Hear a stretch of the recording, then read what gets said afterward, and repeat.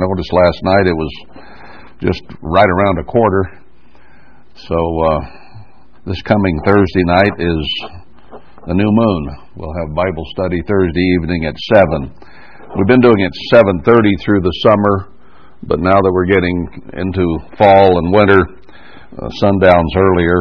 So I think sundown right now is around 6:45, seemed like last night. I didn't check it exactly, but it was close to that. So 7 o'clock Thursday evening for Bible study here. Begins the 8th month. Well, we tried to focus more on millennial conditions, both before and during the millennium and Great White Throne Judgment Day during the Feast of Tabernacles, to keep it on a more positive note. However, we had come out of Ezekiel, which was pretty distressing in its message, and now that the feast is done, we're headed back to Ezekiel. After all, the fires are still burning in California. Things are getting quite grim over there. I checked this morning, from the best report I got, the high winds have come back. They call those winds from the north in that part of the state the Diablo winds, devil winds. Diablo Spanish for devil. Am I going to talk like that all day? Devil. So they've got their death count up to around 36 now, I think, and they've got at least 300 people that they've been unable to locate. And I imagine there are quite a few of those that have just been burned in their homes, like close to 6,000 structures now burned. If those are worth $300,000 each, and in California a 1920s tract house is worth that. That's close to $2 billion there, not counting trees and power lines and all kinds of infrastructure that has been burned, and crops and cropland and you name it. It's going to be many billions of dollars worth by the time it's done, plus the cost of firefighting. They said in that type of environment it's about $1,600 an acre to put it out, and that's covered close to 250,000 acres now, all those fires combined. So when you put together the expense of Houston and Nate through Alabama, Mississippi, and Puerto Rico totally destroyed basically, and then these fires in the Mississippi being low, and what that's going to do to crops and so on, the cost is mounting. Thankfully, I say thankfully, that's a wrong word. At least the government can create another $1 trillion by typing them in. But someday, some way, that bill is going to come due. And I think that's going to be soon, too.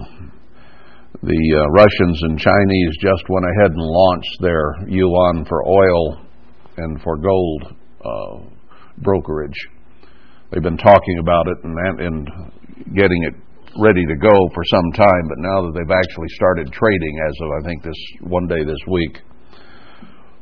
So what that will do to the petrodollar will be seen fairly soon.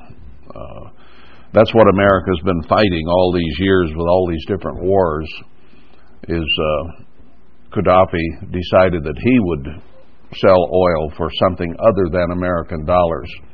And it wasn't long before they dug him out of a little hole. Saddam Hussein did the same thing, and it wasn't long before Iraq was devastated. It's all about politics and money is what it's all about. It has nothing to do with us spreading democracy. We're not spreading democracy. So we're still mired in Afghanistan. They don't really have oil, but they got poppies and other things that people like to inhale and smoke and so on that can be sold for lots and lots of money too. So it's all about our military political complex in America, who is trying to rule the world, and the rest of the world does not like that. They want a new world order, And many of the leaders in this nation also want that new world order and want the United States destroyed. And that's why you're seeing things like 911, which was obviously done not by airliners. You just don't have buildings collapse in their own track from an airliner hitting them.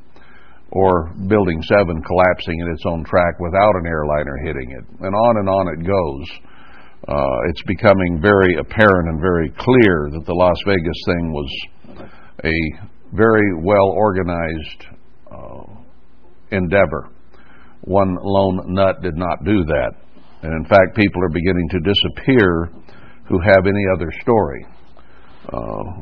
The guard that got shot in the leg was set to go on 5 different interviews, and before the first one, he suddenly disappeared. He's gone. Nobody knows where he is. There was a lady that videotaped and was giving a report where shots were coming from, and she mysteriously died of natural causes in her home last night. So there's a huge cover-up going, but there's so many people are catching on now to the fact that our government is betraying us, and they have every intent of destroying this nation. I've been telling you that for years because Jeremiah says that our leaders would give their hand, shake hands with the Assyrian, and sell us out. And that's exactly what's happening. It's not a conspiracy theory, it's Scripture. It's happening. And Obama sold us out, Clinton sold us out, Bush has sold us out. And I wouldn't be surprised to find out that Trump is also selling us out. He is a billionaire too. He went in there with ideas of cleaning the swamp, but he's up to his rear end in alligators, and he's not getting much cleaning done. So we'll see what happens. Well, we know what's going to happen, don't we? Let's read about it right here in Ezekiel. With that preface, we left off chapter 13 the last time we addressed Ezekiel, which is an expose against the ministry or prophets, those who speak and try to guide and lead the people. And that chapter is about a soft message that they would give, that everything's going to be okay. Put pillows on your elbows so that you don't put them on anything hard and hurt them, and foam mattresses on your beds. I'm throwing that in there as well. Let's be as comfortable as we can. Everything will be okay. And God says, no, that's not the way it's going to be. Verse 22 of 13, because with lies you have made the heart of the righteous sad, whom I have not made sad, and strengthened the hands of the wicked, that he should not return from his wicked way, by promising him life. So what the ministry of Worldwide Church of God does, and those splinters from it, for the most part, have made people sad, and God hadn't made them sad, and have not really preached that we should repent and turn from our wicked ways by promising everything's going to be all right. And almost without exception, that's what they're preaching. Everything's going to be all right. Not for the others, but for you if you follow me. If you're doing what I tell you to do, then we have our ticket made. God will take care of us. So they're ignoring Ezekiel. They're ignoring Revelation. They're ignoring all the prophecies and telling people everything's going to be all right if you follow me. Now, everything's not been all right here, has it? And I haven't even been telling you everything's be all right if you follow me. I've been telling you better follow God all through. You had better get your head in this book, and you better pay attention to what God says and turn to Him with all your heart. That's the message you've been hearing.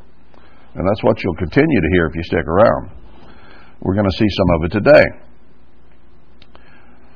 So getting into 14 then, after he had given this thing saying that God would deliver the people from these liars, then came certain of the elders of Israel to me and sat before me. They came, sat down, and the word of the Eternal came to me, saying, Son of man, These men have set up their idols in their heart and put the stumbling block of their iniquity before their face. Should I be inquired of at all by them? You know, God hears not sinners. He's told us that. Now, we all sin and come short of the glory of God, and we understand that. But those who are living a life of sin, or who have deceived themselves in thinking that the sin they're living in is righteous, like the Pharisees, he says these people have idols in their heart. They've set up their own gods.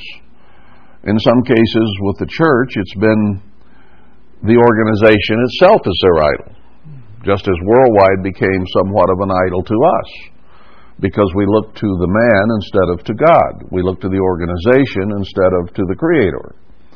And that's why God said, I'm jealous because you're not worshiping me, you're worshiping the work. And we can't do that. Herbert Armstrong even admitted one time that he went years without getting on his knees and praying, because he was so busy doing the work that he didn't have the time to go to God. So the work became the driving passion rather than God being the driving passion, even for the leader. It does say our father is sinned. We read that just the other day. So he had his problems, and he got his focus wrong at times, and we all do. But let's understand what God is saying here. If we get our focus wrong, and we have had, or we wouldn't be in the condition we're in, then we need to change that focus and get it right. Not just speak out of the vanity of our own hearts, saying, well, I'm a good leader, and I'm a good person, and therefore if you follow me, everything will be okay. Where do they get that? That's an idol of their heart. Because that isn't what God says. That's not the message from God. That's a message from a man's heart. That's what God's telling them here. These people have set up idols in their own heart. And they continue in their iniquity. Idolatry is iniquity, is it not? Among other things. First commandment. That's the one God gets the most upset about, is the first one. You put other things ahead of me. Whether it's even the work of God that we put ahead of Him.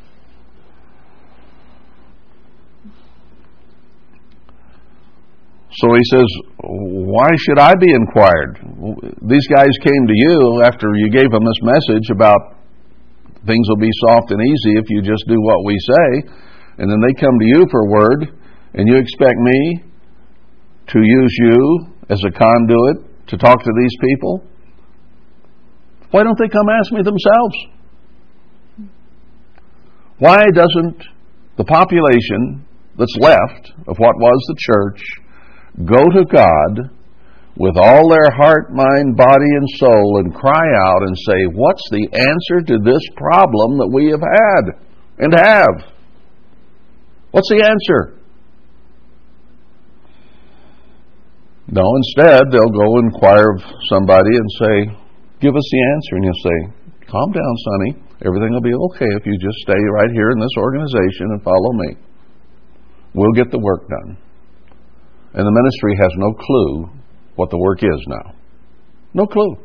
They think it's doing what Herbert Armstrong did all over again. And it ain't happening. Sorry.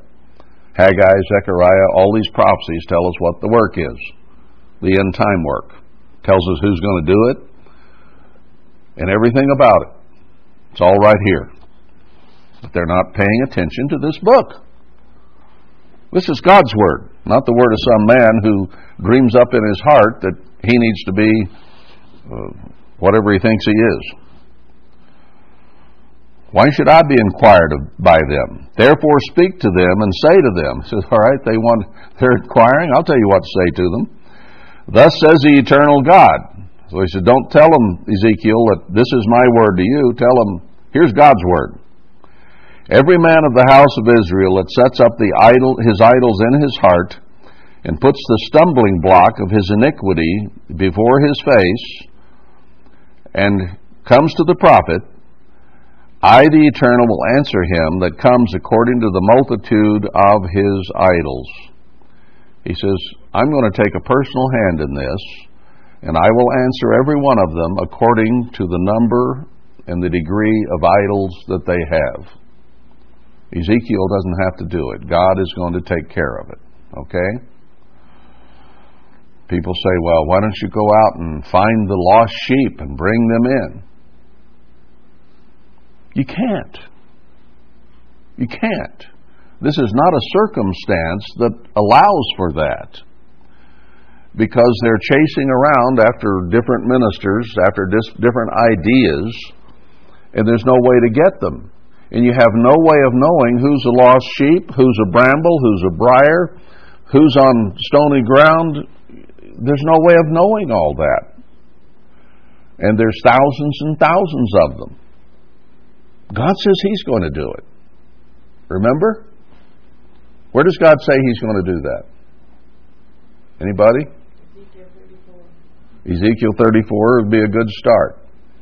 But in Haggai, He tells us, I will stir the remnant to come.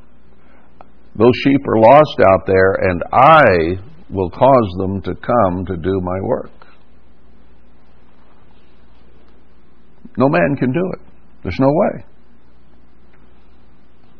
We'll get to Ezekiel 33 and 34 here in time.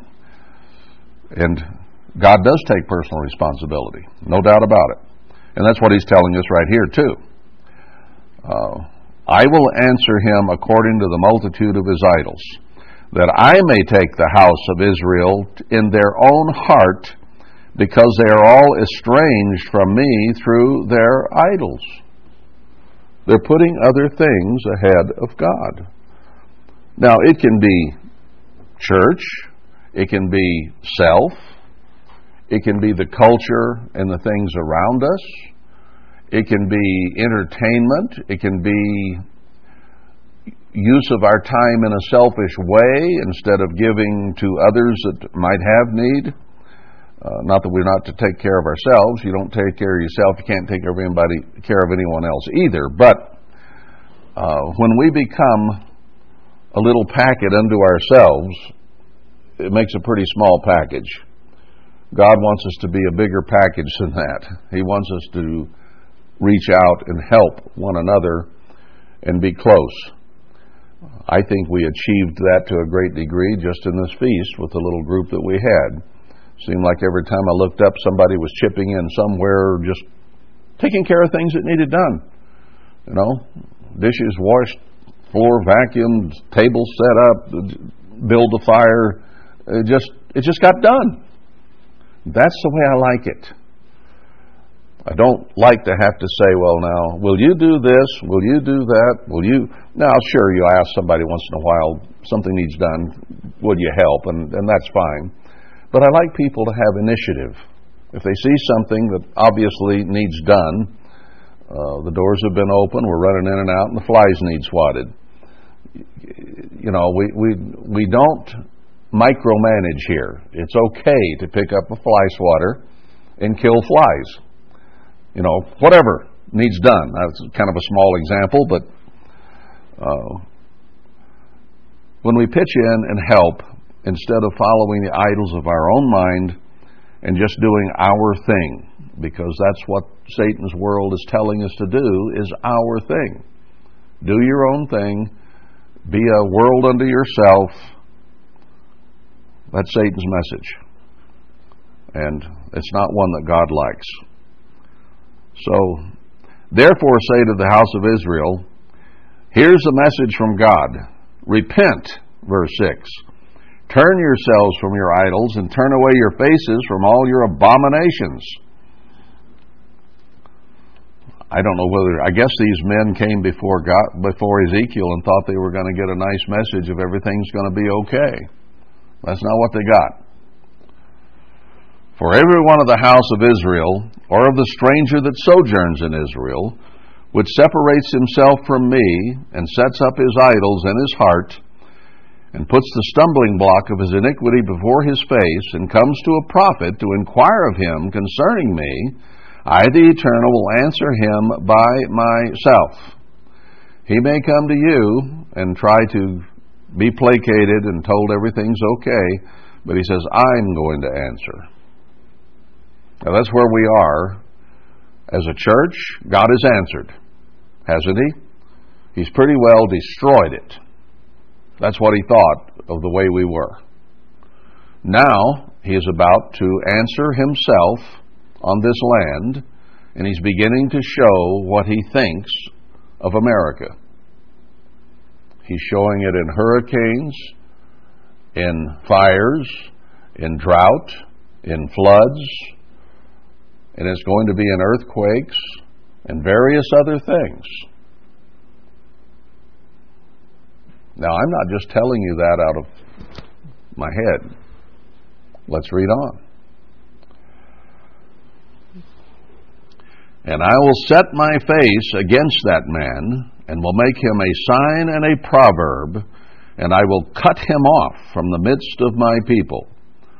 So it's our national sins, it's our church sins, but each one of those sins that becomes a so-called national sin is perpetrated by individuals, right? It is a combination of individual sin that creates national sin.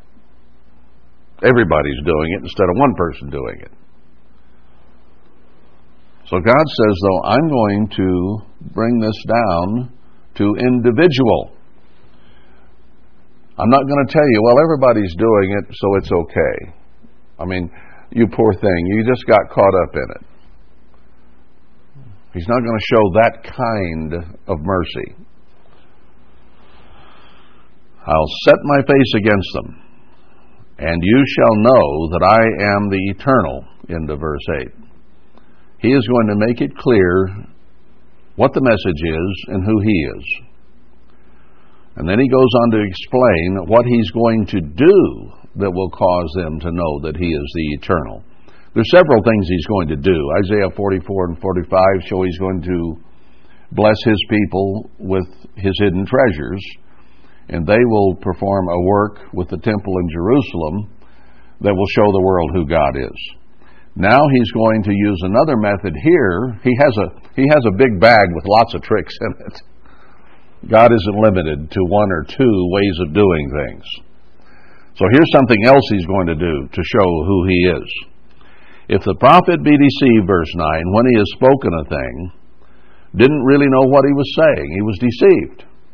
And we have a ministry out there and all these different groups from worldwide who really think that they're doing the right thing. They really do. They think publishing articles and doing television programs and all these things sort of about God or sort of about the Bible is a good thing. And they think that they're doing the right thing and God will bless them for it. And yet God says, right now, don't do that. He literally says, do not do that. Do you understand that? Right there in Revelation 11, he tells even the two witnesses, not just everybody, but even them, do not go to the Gentiles. Don't go to the world. He says, my church has enough problems in it. Go in and measure the altar and those that worship there. Later on, they go to the world. But when God scattered and separated the church, he said, that's my bride, my son's bride. Take care of it first. Why go to the world? I've already called these people out. Help them understand me. That's why you see Zechariah 4, where the golden candlesticks are pouring out oil to all 7 of the churches. Because they're the only ones that God has given the message. They're the only ones that will have it, the only ones that can do it.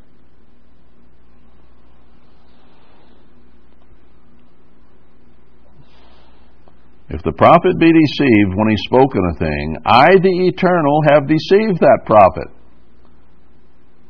God says, I'm letting them labor on in self-deceit. I have not removed the blinders from their eyes.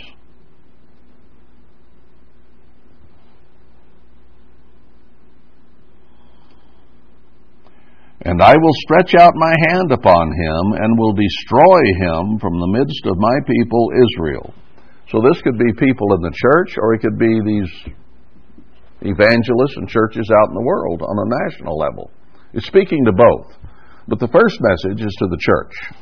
I mean, that's always the case in the prophecies. And they shall bear the punishment of their iniquity. The punishment of the prophet shall be even as the punishment of him that seeks the prophet. So prophet and he who listens are both going to bear punishment for iniquity. You better be careful you don't get or hear a false message and do the wrong thing. I mean, this is life and death, brethren. Right here. This is life and death. If you listen to the wrong message and be deceived by it, you're going to be punished. Scary. This is scary. Verse 11, that the house of Israel may go no more astray from me, neither be polluted any more with all their transgressions, but that they may be my people, and I may be their God, says the eternal God. Now, he is not there because he's a mean, vindictive God who just wants to hurt people, as some Protestants will tell you. God's going to get you for that. They think that's his attitude. No, it's not. He is going to do this so that people will ultimately turn to him with their hearts and serve him. This is not a Christian nation. It is not a God-fearing nation anymore at all. And even those who think they're Christians don't have a clue who God is or what he wants us to do. So we're non-Christian. If you will, the Pharisees were non-Christian. They thought they served God. They thought they followed Abraham and Moses. And Christ said, no, you're self-deceived. You worship yourselves. And that's what Americans are told to do in their schools, in their churches, in their entertainment world, television, iPads, you name it. The whole message is take selfies. It's all about you. It's all about you. Whatever you wish. Whatever feels good. Whatever you want to do. Do it. Be your own man. Be your own self. Do your own thing. Do it your way. Not very many in this nation say, let's do it God's way. There just aren't very many of them. And even the ones that might say that generally don't know what God's way is. Accept Jesus and get rid of the commandments. To them, that's God's way. No, doesn't work that way. So, he doesn't want them to go astray anymore. Doesn't want them polluted anymore. He wants them to turn to him.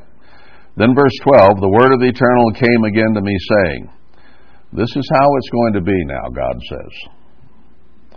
Son of man, when the land sins against me by trespassing grievously, and this land of ours, America today, has done that. What's the land full of? Violence, thievery, fraud, adultery, fornication. Marriage is almost out the window now. Everything shack up and live in. It's just the way it is. Very little that's in this book at all do they even try to follow anymore. And he'll mention some of the things later on that we are doing.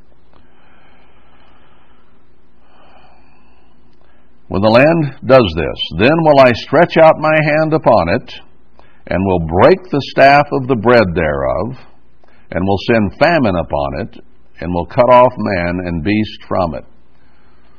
So one of the first things is drought, lack of food, and famine. That'll get people's attention pretty fast. But they won't turn to God. They will turn to killing their neighbor to get what they have, or killing their neighbor to eat him, or killing the baby that comes from a woman's womb and eat it. Scriptures say that's going to happen. Hard to imagine. Hard to imagine.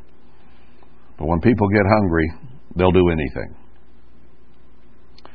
Then he says, though these three men, Noah, Daniel, and Job, can you talk about anybody any more righteous than those three?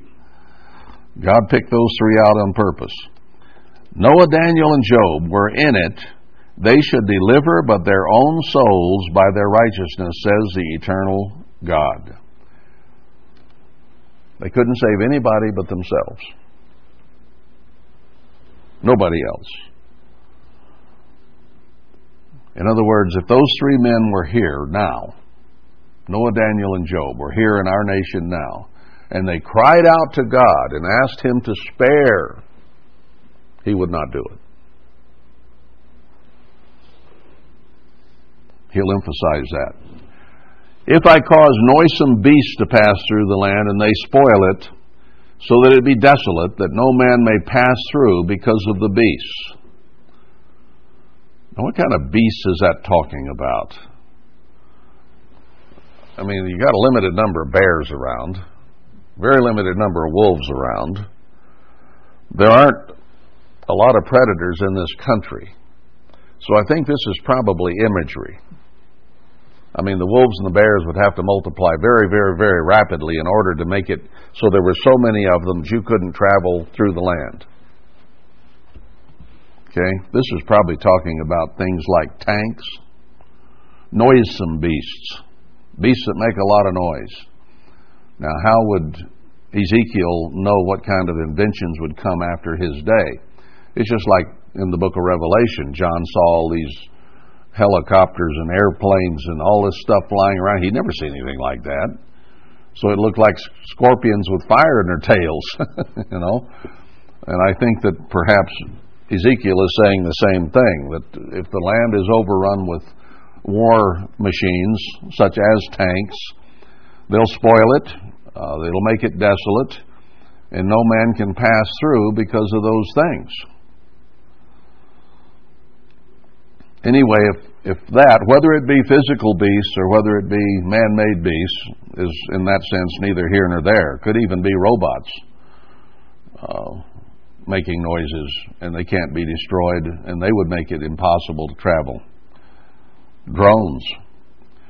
Though these three men were in it, as I live, says the eternal God, they shall deliver neither sons nor daughters, not just a general statement here of nobody but themselves, but not even sons and daughters. They only shall be delivered, but the land shall be desolate. So, if we were as righteous as those three, which we're not, I hope we can be, we couldn't save our own sons and daughters even, just ourselves. We get later on into that in Ezekiel, where he says, not the father for the son, or the son for the father, each man will answer. For if I bring a sword upon that land, and say, sword, go through the land, so that I cut off man and beast from it, though these three men were in it, as I live, says the eternal God, they shall deliver neither sons nor daughters, but they only shall be delivered themselves. So it is an individual judgment that God is going to make. There's no such thing in that sense as national sin. If individuals, by the thousands and millions, do it, we call it national sin. But it's still individuals doing the sin. And every man will answer to God for himself. Verse 19, or if I send a pestilence into that land. Bubonic plague is picking up in 2 or 3 different places right now. They've got hepatitis down in San Diego, and they're trying everything they can to clean that up. Pestilence is diseases. And pour out my fury upon it in blood, to cut off from it man and beast. Though Noah, Daniel, and Job were in it, as I live, I swear by myself, and he can do that. Says the eternal God, they shall deliver neither son nor daughter, they shall but deliver their own souls by their righteousness. For thus says the eternal God, how much more when I send my 4 sore judgments upon Jerusalem, the sword, the famine, the noisome beast, and the pestilence, to cut off from it man and beast. I'm not going to mess around with your sins anymore, he says. This is going to happen. Now, there's a little encouragement here. Verse 22. Actually, a lot when you examine it. He says, yet, I'm going to do this. I'm going to send these 4 terrible things. Yet, behold, therein shall be left a remnant that shall be brought forth, both sons and daughters. Maybe some of our sons and daughters, who knows? Behold, they shall come forth to you. Now he's speaking to Ezekiel here, who represented God and God's people, as opposed to these people who were living lives of sin, okay? So, do we not know from Haggai and other places that God is going to set up a leadership, and He's going to stir people from around the world, north, south, east, and west, to come and do His work? And it'll be an amazing thing, won't it? If we're there to observe this, and I hope we are, if we understand it, if we do what we should, we will be. Won't it be amazing to look at what we've been looking at in the church since 86 on? And it got worse and worse. And then we get civil war, and we have threats that the Assyrian is about to bomb us, and they're sending their armies. And just ahead of, and in the beginning of that, all these people come from around the world. And they're brought forth to you. That's what he says. A remnant will be saved and come forth to you. And won't that be remarkable? What a miracle from God, that somehow He stirred all these people to come to one place, to those that He has appointed to do His work. I think we'll just shake our heads in bewilderment if we get to observe that. Where did you come from? Well, I'm from Zambia. Where'd you come from? Chicago. Where'd you come from? Melbourne. How'd you get here? Well, we heard God was here. That's what it says in Zechariah. We heard God is with you. So here we are. Maybe I'll go back and read that in Zechariah here in a minute. He says, they shall come forth to you, and you shall see their way and their doings. And you shall be comforted concerning the evil that I have brought upon Jerusalem, even concerning all that I have brought upon it. Now he's going to bring these 4 sore, terrible judgments. And he says, when these come out, he says they're going to come saying, where's Sabbath services? Where do we keep the feast? I don't eat pork and shellfish. What you got clean around here? We'll be amazed that they come understanding, knowing God's ways, and they're following them out of all the evil that we've seen. Here are going to come these people from all over the place, and you'll be comforted concerning all the evil that God is going to do.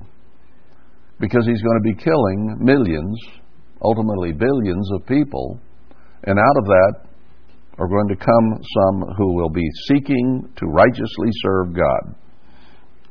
And you'll be comforted that they will be knowing that God is God. And when they see trouble, and then they see God's blessing around Zion and Jerusalem, and they go there, that'll be quite a comfort. You know, what God is doing has caused these people to come. And they shall comfort you when you see their ways and their doings. And you shall know that I have not done without cause all that I have done in it, says the eternal God. It's hard to understand the kind of destruction that has come on the church. It's hard to understand the kind of destruction that is beginning to come on this nation. Hard to grasp, and why it's totally necessary. I was looking at some pictures on the internet this morning about these entire neighborhoods that are just burned completely to the ground. And some of those people had almost no warning. It just hit. And there are some bones and ashes in some of those homes that they've not found yet. They've got cadaver dogs going through looking now. One couple, he was 100, she was 98, had just had their 75th wedding anniversary and just burned up.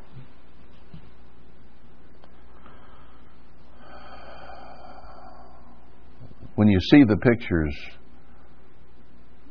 it becomes more real. And you see the grief and the devastation that is there. And really, in a way, it's kind of hard to understand. Why do all these people just have to die? I mean, I go to town, and I visit with people here and there in the food line or wherever you happen to be, and joke with them a little bit, and they just seem like nice people. And good people, if you will. And there are a lot of, I guess, decent, upstanding citizens. Now they got their idols, and they don't know God, and they don't know God's ways, and they're not living God's ways. But God has to get their attention somehow and let them know who God is. And He says, this is the only way I can do it. But when you see the righteous come to serve Him, He says, then you'll know I have not done it without cause, everything that I've done. Then you'll grasp it. You'll understand it. And when you see those who survive into the millennium coming up to Jerusalem to worship the Father and the Son, you'll understand even more why I have done it. Not just the church, but the nation as well. Then we'll grasp it.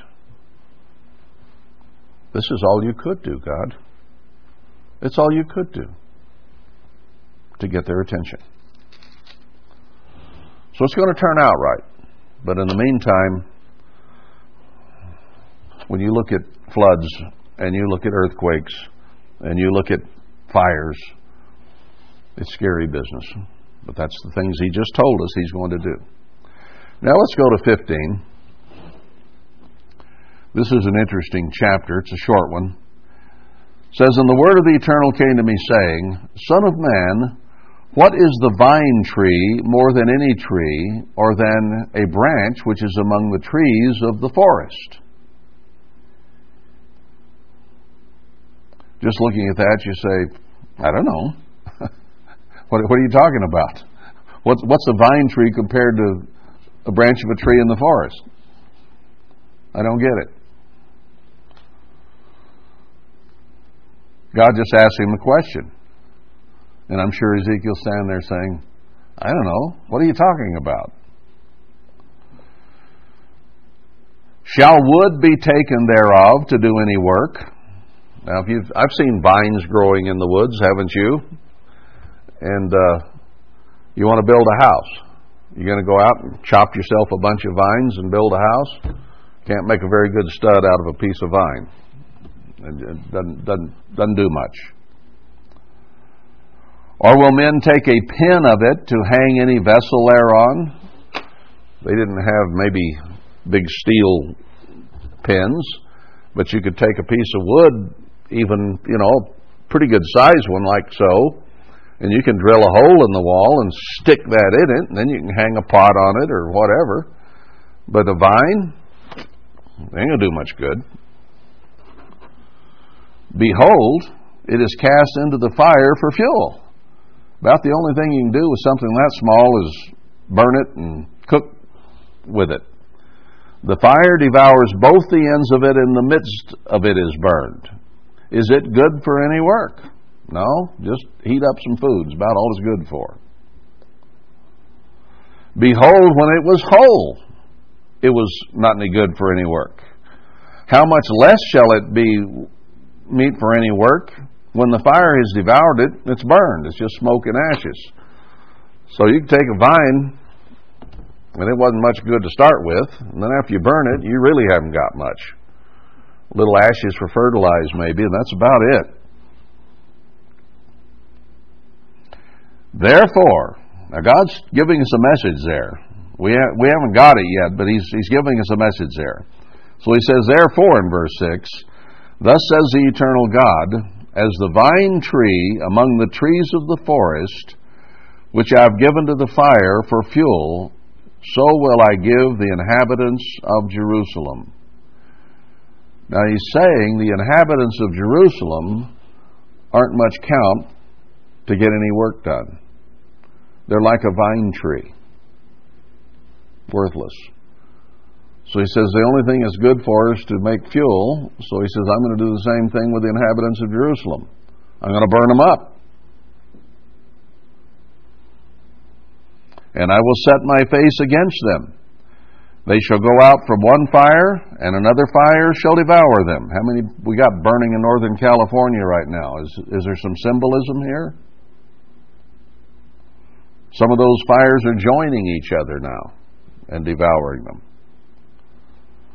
And you shall know that I am the Eternal when I set my face against them. And I will make the land desolate because they have committed a trespass, says the eternal God. Now, I think I'm beginning to understand this a little better than I have. Remember we went through chapter 17 of Ezekiel just the other day, showing the parable and the riddle there of how God had intended a tree. And then it became an overspreading vine, and its roots went to Herbert Armstrong, and it wasn't able to do the work that God had planted the tree to do. Instead of a tree with power and strong limbs, it had become a vine. So that which had been planted as a tree became a vine. Get it? Vine tree. Doesn't grow up very high, isn't strong, can't get much done. Now, when it started out, it was growing and flourishing and doing pretty well. Been set in good soil, good water, good doctrine. Now, that tells you right there a contrast between what Herbert Armstrong believed and what Tkach's came to believe. It had been set in good doctrine. Essentially, what God had given Herbert Armstrong was good, sound doctrine. And when it departed from that, it got worse and worse. Now, that doesn't mean we don't need to keep learning. We do, to grow in the grace and knowledge of our Savior. But don't grow in error, because that's what he's saying happened to the church. He planted Israel to be an upstanding nation and an example to the Gentiles, right? What have we become? Just like the Gentiles. We'll see that in chapter 16. Next chapter. Become just like them. They don't know the difference. We don't know we're Israel. They don't know we're Israel. We don't act like Israel. We act like them. Now, what good is this nation, Ephraim, for God's purpose? Worthless. What do you do when it's worthless? Burn it up. It's weeds. It's vine. Brambles. When I was a teenager in Big Sandy, they put us, instead of learning math and English at all times, sometimes they'd send us out in the woods to clean up the woods to make camping sites for the feast. You know what we did? We pulled the vines out of the trees, cut them, stacked them up, and burned them, and left trees only. Didn't have any use for the vines. They didn't make shade to camp under. They got your feet all tangled up, and they harbored insects and snakes and all kinds of things, so we just cleaned it out. That's what God's going to do to this nation, is clean it out.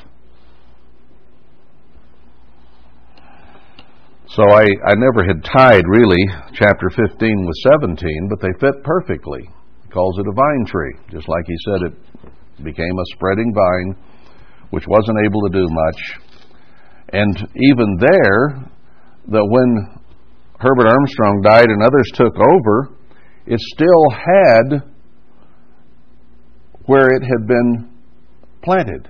It still had the living waters, the good doctrine, but it departed from that and got even worse. And then God says, how will they escape? They've broken my covenant. They're going to die.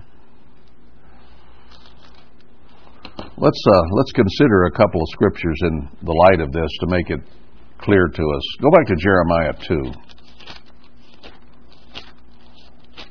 I said I might go to Zechariah at the end of that other chapter, and then I forgot it. But here in 2, verse 20, for of old time I have broken your yoke and burst your bands. God has taken care of His people in the past. And you said, like in Egypt, I will not transgress. That's Israel's response always when God delivers them. We're going to gripe about not having any water. Okay, God gives us water. We won't gripe anymore. Oh, we don't have meat. We don't have food. Okay, I'll give you manna. I'll give you quail. Okay, we won't gripe anymore. And then they did. So anytime God blesses His people, they say they won't transgress. When upon every high hill and under every green tree you wander playing the harlot. You look to somewhere else for satiation or pleasure or sustenance or whatever instead of to me.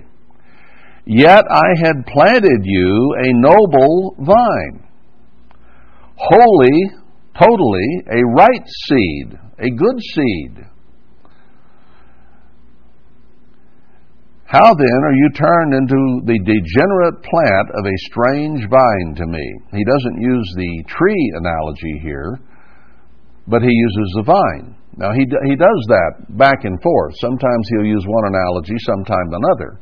Christ referred to Himself as the vine and us the branches. And He says, if you don't stay connected to me, you'll wither and die. So He uses the vine there entirely in that particular analogy. But here, God uses the same thing. He doesn't use the tree, but He's saying, whatever I plant, whether it be a tree of Ezekiel 15 and 17, or whether it be a vine, what grows isn't what I planted. I put the right seed in. Now what?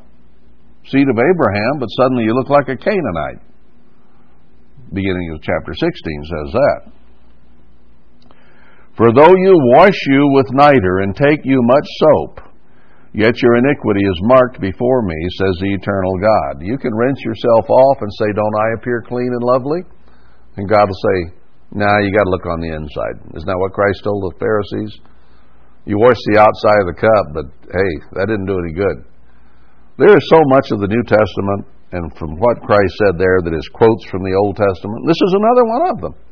He used this one on the Pharisees. Yeah, just get you some soap and you'll think you're okay. We got to be sure we turn out to be what God intended when He planted us. Hosea 10, verse 1.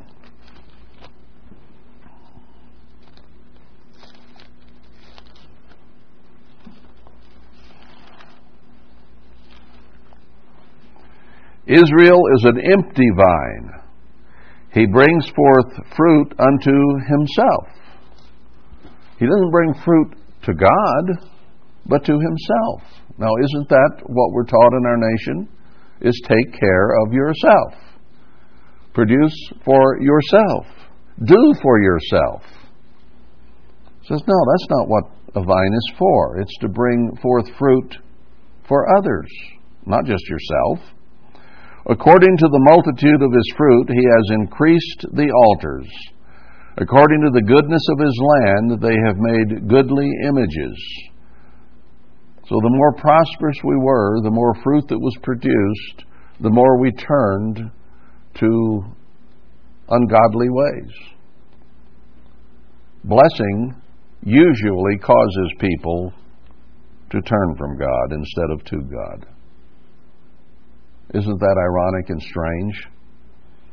When we're doing well, it's easy to forget God.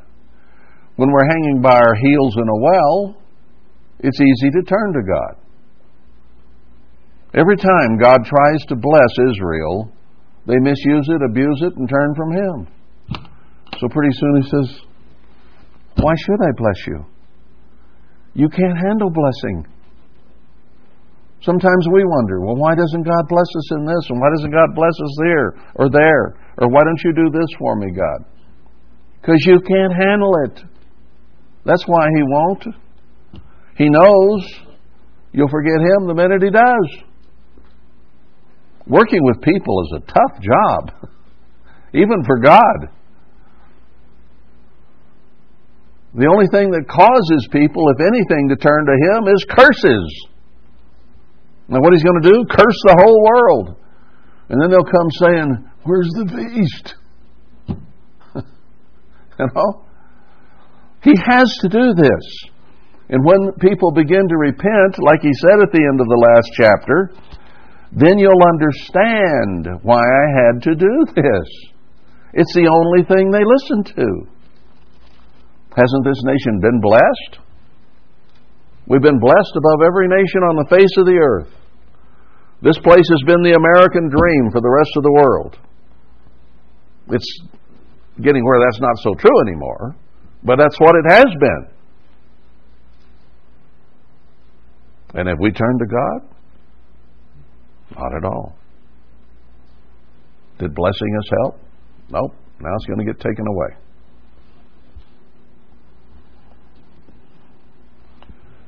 Isaiah 27.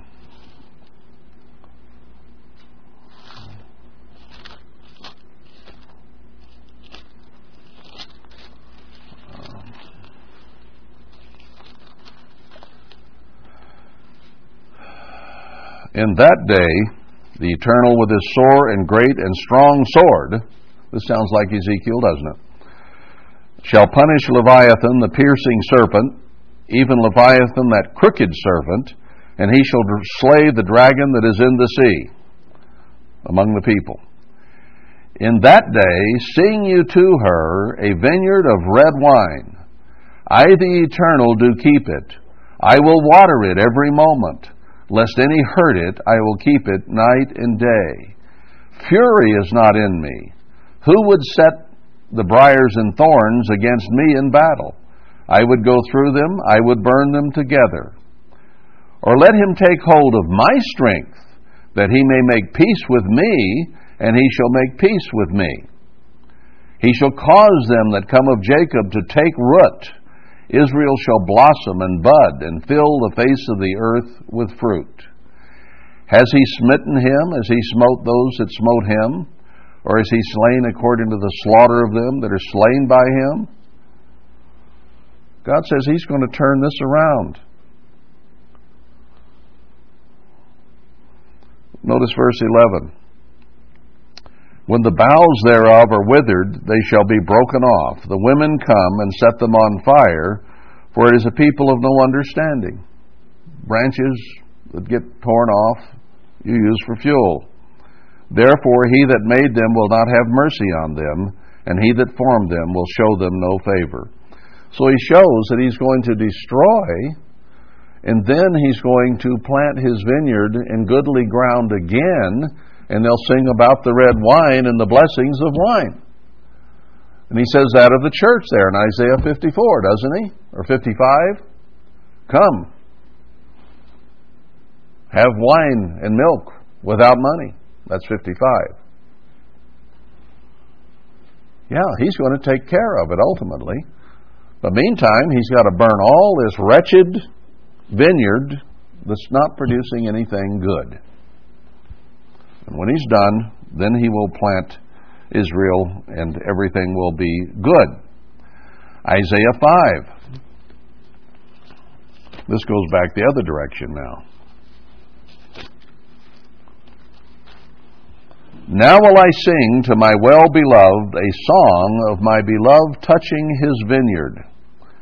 And again, Christ calls Himself the vine. My well-beloved has a vineyard in a very fruitful hill. Christ planted beautiful vineyard. He's the base. He's the foundation of it. And He fenced it and gathered out the stones thereof and planted it with the choicest vine and built a tower in the midst of it for protection against anything that might come. Foxes like to eat fresh grapes that are just getting ripe, and people like to steal them, and so on and so forth.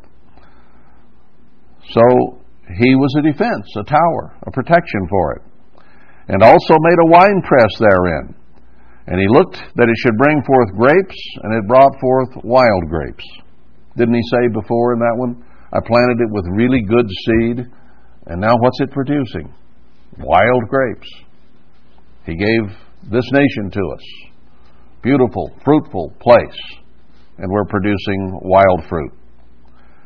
And now, inhabitants of Jerusalem and the men of Judah, judge, I pray you, between me and my vineyard. All right, let's look at it. Here, I'm the guy that planted it.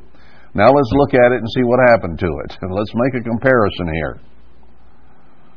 What good have been done more to my vineyard that I have not done to it? Wherefore, when I looked that it should bring forth grapes, it brought forth wild grapes. God planted the church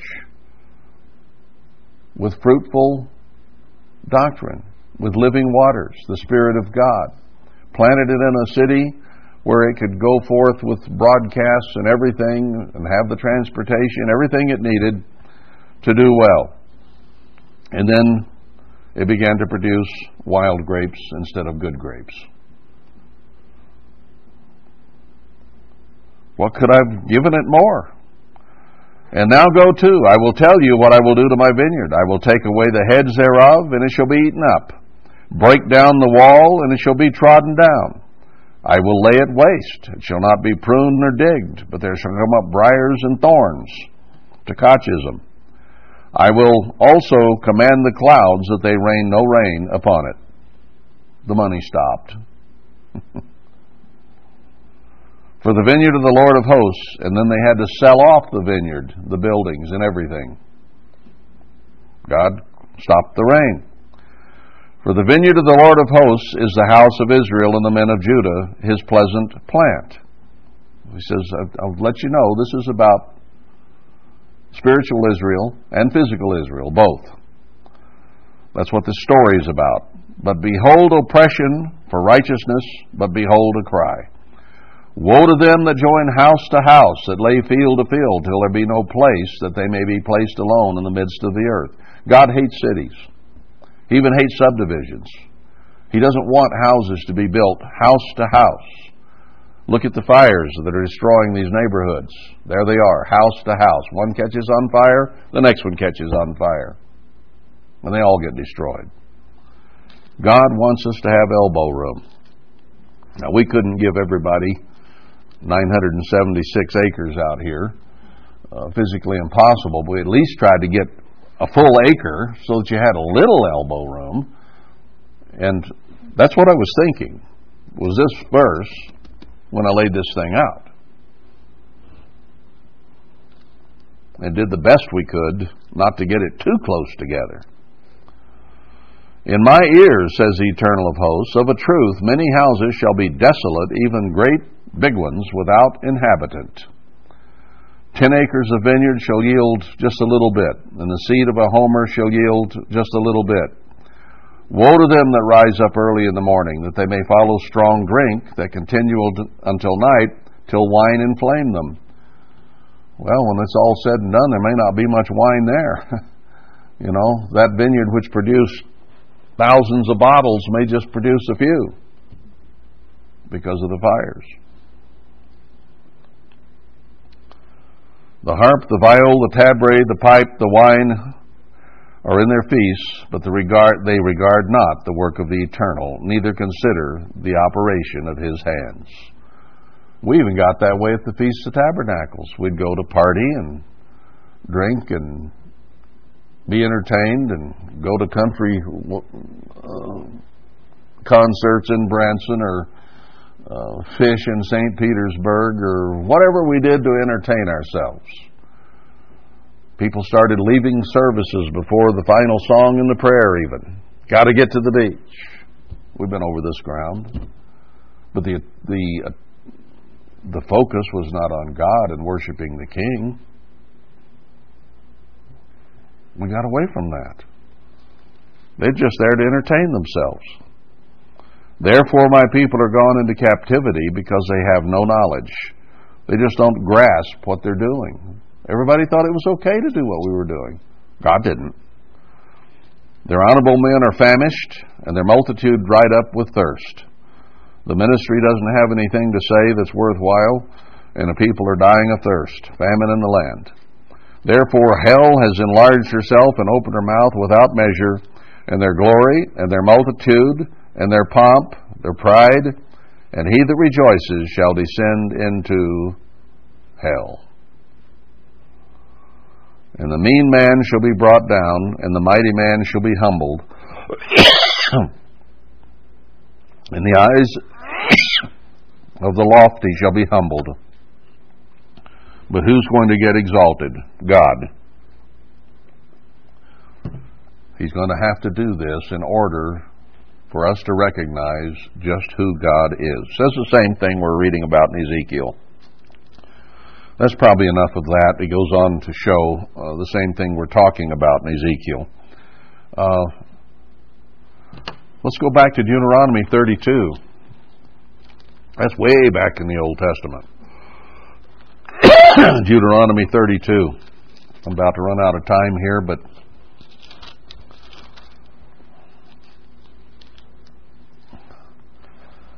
here they're about to go into the land, and life and death is set before them. Isn't that what God is saying in Ezekiel? I'm setting life and death before you. Obey me and live. Disobey me and you're all going to die. Same thing he says back here. And he says in verse 6, be strong and of a good courage. Fear not, nor be afraid of them. For the eternal your God, he it is that does go forth with you. He will not fail you nor forsake you. Now he's talking to Joshua here, who's about to lead the people into the promised land. He says the same thing to us in Haggai, in these other prophecies, just before the gathering comes and we go back into the original promised land. He uses these exact same words to tell us not to worry, he'll take care of us. And then he says to Joshua, in the sight of all Israel, be strong and of a good courage, for you must go with this people to the land which the Eternal has sworn to their fathers to give them, and you shall cause them to inherit it. And then he tells them to obey all the things that God says. Now let's go on down. I'm in the wrong chapter. I'm supposed to be in 32. I was in 31. That's okay. It all fits. Because at the end of chapter 31 it says, I will tell you what will befall you in the latter days. So then we get into chapter 32, which is where I wanted to be. But this is about the latter days. This is about now. Okay? Give ear, heavens, and I will speak, and hear, O earth, the words of my mouth. I will drop the rain. My speech shall distill as the dew. And he says, the name of the Lord, he is the rock. His work is perfect. All his ways are good, and so on. Verse 6, do you thus requite the Eternal, O foolish people and unwise? Is he not your Father that has bought you, redeemed, bought with the blood of Christ, redemption? Has he not made you and established you? Remember the days of old. He says, think back. Consider the years of many generations. Ask your father and he will show you. Your elders and they will tell you. Doesn't he tell us that we need to go back to our fathers and pay attention there in Malachi? Saying the same thing back here. He says that's got to be done. He says, remember when the Most High divided to the nations their inheritance. When he separated the sons of Adam, he set the bounds of people according to the numbers of Israel. And then he took care of you, in verse 10, in a desert land and a waste howling wilderness. And as an eagle stirs up her nest and flutters over her young, he spread abroad her wings, takes them and bears them on her wings. So he says, I'm like an eagle's mother to you.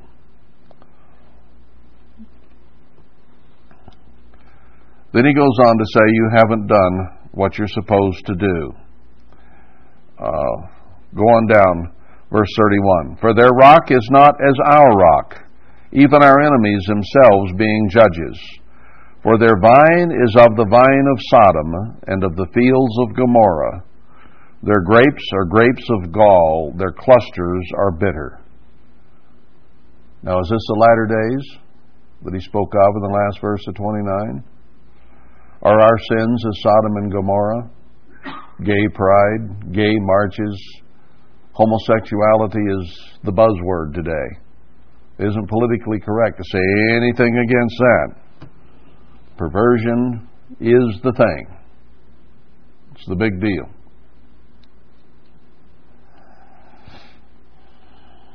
Just like Sodom and Gomorrah. Their grapes are grapes of gall and bitter. Their wine is the poison of dragons and the cruel venom of asps. So we're a nation of drunks, whether it be drugs or whether it be alcohol or whatever our particular potion is. We're drunk on being high, on feeling good, on doing what we want instead of what God wants. Is not this laid up in store with me and sealed up among my treasures? To me belong vengeance and recompense. Their foot shall slide in due time. For the day of their calamity is at hand, and the things that shall come upon them make haste. I could be reading Ezekiel just as easy. I could be reading Matthew 24 just as easy. Earthquakes and famines and people killing each other and love waxing cold. Doesn't matter where you go. It's the same story all the way through. So the vine tree isn't any more than any other tree. We've turned into a poison vine. We didn't produce the right kind of fruit. It was poison fruit, wrong fruit. It wasn't no fruit. It was the wrong kind of fruit, and that's even worse. Better a tree produce nothing than produce poison. And that's what this nation has produced, is poison. God is about to destroy it. Verse 8 of chapter 15 of Ezekiel, I will make the land desolate because they have committed a trespass, says he. Well, we didn't read all of this. We stopped in verse 6. Let's finish it up in verse 7 and 8. Because of the way we are, he says, I'm going to burn up Jerusalem just like you'd burn up a worthless vine. And I will set my face against them. They shall go out from one fire, and another fire shall devour them, and ye shall know that I am the Eternal when I set my face against them. And I will make the land desolate because they have committed a trespass, says the eternal God. And he's already told us in the previous chapter that you're on your own. Nobody can save you but you. Or nobody can save you but God if you turn to God in true essence. That's where our nation's headed, brethren. And it's coming fast upon us. I don't have to do this as a long-term prophecy anymore. All I have to do is, as I did at the beginning, hurricanes, fires, and it's going to get worse with even more natural disasters, earthquakes and various things that are going to happen. And they're going to start coming in increasing numbers because God is beginning to do the things that He said He's going to do. So turn to God. Look to Him. Because Noah, Job, and Daniel could save no one but themselves. Can't save your kids, can't save anybody. Turn to God yourself. And maybe then God will send some of our sons and daughters and will amaze us when that happens. And we'll say, wow, how did God do this? But He did. And we'll be comforted by it. So if we obey, God will bless us. That's the bottom line. And we can be comforted in that. Therefore, comfort you one another with these words. As Paul said there in 1 Thessalonians 4, I believe, about the resurrection.